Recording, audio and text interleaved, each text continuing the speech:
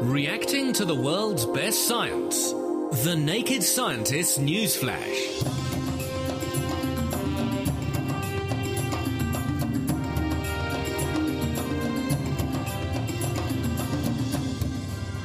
This is The Naked Scientist with Ben Valsler and with Kat Arney. And Kat is at the National Cancer Research Institute's annual conference. So, Kat, what should we expect to see over the coming days? Well, this is the National UK Cancer Conference. It's really, really big, and there's loads of stuff. There's loads of doctors, nurses, scientists, cancer patients, all sorts of people involved in research are coming here today and over the next couple of days to talk about the latest developments, find out what's going on, set up collaborations. And it's the 10th anniversary this year of the NCRI, the National Cancer Research Institute, and that's the umbrella organisation for all the cancer funders in the UK. So it's shaping up to be a really, really big and impressive conference. Already we've had some stories coming out of the conference. There's been some news about increasing rates of cervical cancer among young women. This is women in their 20s. Now, we have a very good screening programme for cervical cancer. It stops a lot of deaths by detecting dodgy cells in the cervix before they actually become cancer. And initially, the screening programme did cause a drop in cancer rates in young women, but the rates are on the rise again. Now, the majority of cases of cervical cancer are caused by HPV, that's the human papillomavirus, and this is usually a sexually transmitted infection. So scientists maybe think that a lack of safe sex among young women might be the cause. So be safe out there, ladies, and help to reduce your cancer risk. Now, also, there's a strong focus here at the conference on personalised medicine, and we'll be talking a lot more about that later in the show. And this is about testing tumours for specific faulty genes or molecules and finding out which drugs are most likely to be effective. This is really moving towards treating cancer as a molecular disease, not as a one-size-fits-all kind of thing. So instead of saying, well, you have this type of cancer, you have bowel cancer or you have breast cancer, testing someone's tumour and saying, oh, you have this, and this faulty gene, so you need this and this drug.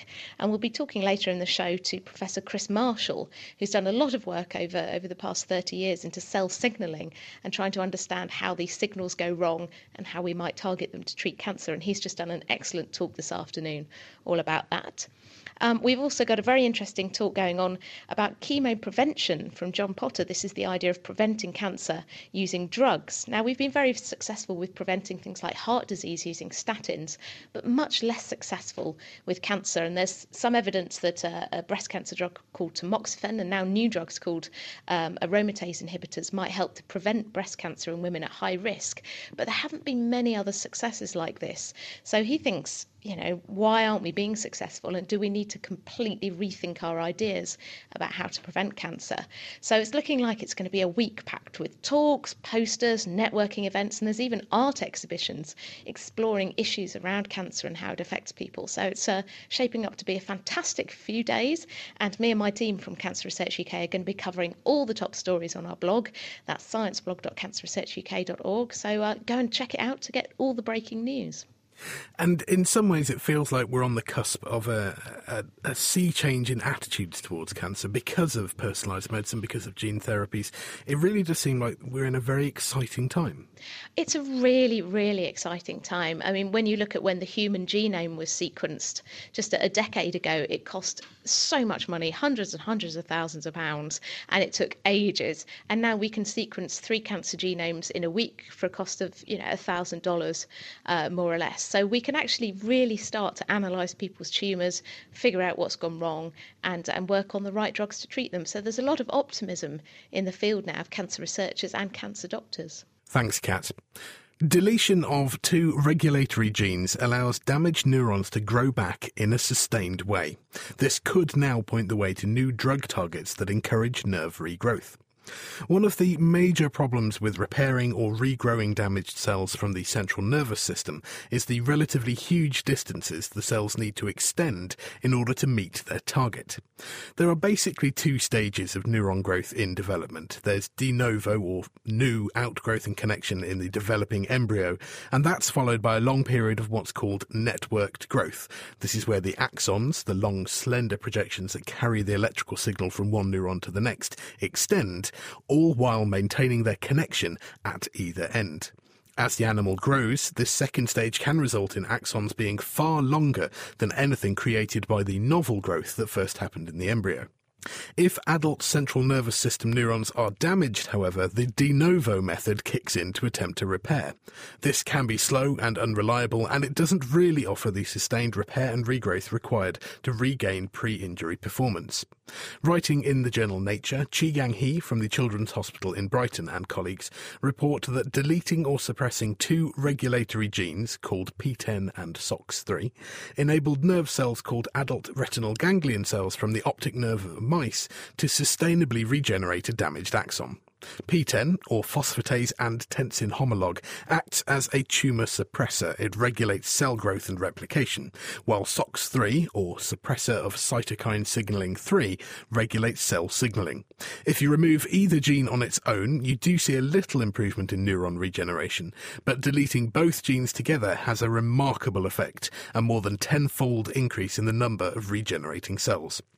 So researchers then looked at the pathways downstream of these genes, and they identified a number of factors that were only activated in damaged nerves if these two genes were deleted. That suggests that PTEN and SOX3 are suppressing growth factors and pathways that promote axon growth. And although each of these genes acts on different pathways, there is obviously some synergy between them. Understanding these factors could now provide a target for treatments that would encourage the rapid and healthy regrowth of damaged nerves and achieve full functional recovery. Now, most cell types in our body are being constantly replenished, but we do still get old.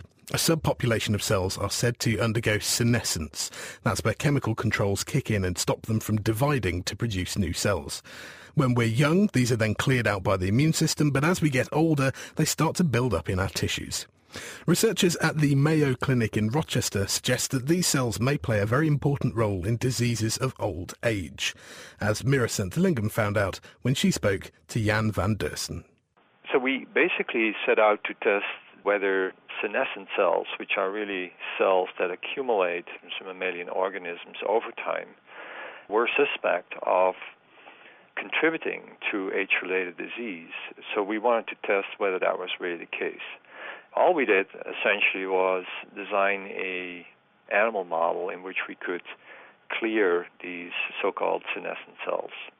We had two approaches. One approach was to do it lifelong, start at an early age and keep doing it for the rest of the life of the animal. And then the other way was to first have the animal age so that the age-related disabilities and disorders would be present, and then clear the cells and see whether there would be any beneficial effect of their clearance. And whereabouts are these cells actually found? Are they throughout the body? Yeah, they're found in most tissues and organs. They are really thought of as cells that are accumulating as a result of an anti-cancer defense mechanism. So if a cell becomes damaged to a degree that it is likely to develop into a tumor cell, this process of cell senescence is activated. And basically what it is, it makes these cells stop proliferating as a way to prevent the formation of tumors. The side effect is that you start accumulating these cells in tissues and organs, and they're not just innocent bystanders at that point. Because this process of senescence really changes the profile of proteins that these cells produce. They start producing and secreting inflammatory cytokines, growth factors, proteases that chew up parts of the surrounding cells. So basically, the secretory components of senescent cells make the life of the neighboring cells much more difficult. So although the senescent cells are relatively small in numbers, maybe a couple of percentage of the total number of cells in a tissue or organ, but their negative effects are quite widespread. And how did you set about removing these cells? We took advantage of the knowledge that tumor suppressor gene P16 is really expressed in most of these senescent cells. It actually is thought to play a role in the conversion of a normal cell to a senescent cell. So we use that to make an artificial gene, kind of a suicide gene, driven by that same P16 promoter. So whenever P16 expressed, we would also express this suicide gene. But the suicide gene is present, but it needs to still be activated by a drug. So senescent cells that express the suicide gene would still not die until we would expose the cells to a synthetic drug. And what were your key findings then with regard to the presence of these cells and their effect on particular age-related disorders? And which disorders did you see an effect with? We needed to test this experimental system, and we did that on a so-called progeroid mouse model. This is basically mice that have low amounts of this protein BOPR1, and they age about 5 times faster than a normal mouse. So now the phenotypes in this accelerated aging model, that the aging-related disorders are sarcopenia, which is basically muscle wasting, also the loss of fat, both fat deposits in the body and subcutaneous fat, and the subcutaneous fat loss typically gives us the wrinkled skin. The third hallmark of aging was the formation of cataracts, which is seen in about 25% of people above 65. So we looked at these 3 aspects because we knew that in those aging processes, the gene P16 was expressed, indicating that in those age-related processes, perhaps P16 positive senescent cells would play a role. We saw that lifelong clearance really can either prevent or delay those age-related disabilities. When we would treat late in life, when those disorders were already present, we could halt them or slow them down from that moment on. What are the hoped applications of this then? Yeah, so a lot of work needs to be done, but this mouse model can be used to really try to figure out what would be the best strategy of removing these cells. Would that be continuous, or would that be once every year or once every so often? Would it be advantageous to do it at a late life? We agree that, lifelong treatments are not really desirable, but could also imagine that this is kind of more like a spring cleaning that you do every so often. Jan van Dersen speaking to Meera Senthilingam, and you can read more about that work in the journal Nature this week. And here's Meera again with a roundup of our other science news. Being a smoker may increase your chances of also becoming addicted to cocaine. Working with mice and also data from human subjects, University of Columbia scientist Amir Levine and his colleagues found that nicotine alters the activity of a gene called FOSB, which has previously been linked to addiction. These changes increase the likelihood of developing a subsequent cocaine dependency. We saw an increase in the different behavioral paradigms that are related to addiction. Finally, we looked at a certain gene that's called the FOSB gene that has been shown to be very important for addictions, and we saw that when we give nicotine first and then cocaine, there is an enhancement in the expression of the FOSB gene, and that the final step is that we've discovered that nicotine basically opens up chromatin, and that's how it primes the brain to the effects of cocaine. High levels of pollution are increasing the intensity of cyclones over Asia. Carbon-rich brown clouds over the Arabian Sea, which have grown 6-fold since the 1930s, are cooling the water surface, resulting in a drop in wind shear, the difference in wind speed and direction, between the upper and lower parts of the atmosphere. This increases the efficiency with which storm systems can form, making supercyclones, with winds exceeding 185 kilometres per hour, much more likely to form. Amato Evan from the University of Virginia led the study. What we're really showing is that human activity can actually change these massive atmospheric phenomenon. But what it also says is that because these aerosols reside in the lower parts of the atmosphere, if emissions stopped, this effect would essentially reverse in a time scale of just a couple months. The relevance of this findings is that although we have, in this way, changed the climate and in such a way that creates very powerful storms, it's not irreversible. Skin can see the light to protect us from UV radiation. Elena Wantja and colleagues from Brown University found that a light-sensitive chemical called rhodopsin, normally found in the retina, is also present in melanocytes, the skin cells that produce the suntan pigment melanin. The cells use the rhodopsin to detect UVA rays and then switch on melanin production in under an hour.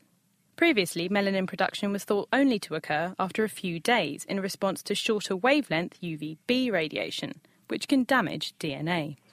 So if a small amount of initial UVA exposure increases the skin's defense to UVB, it's really important not to have, for example, UVA-only sunscreen. The other thing is that if this is a protective response and we identify the molecules that mediate this response that leads to melanin production, then we can activate the pathway artificially and increase the skin protection. 3 new chemical elements have been officially named by the General Assembly of the International Union of Pure and Applied Physics, IUPAP.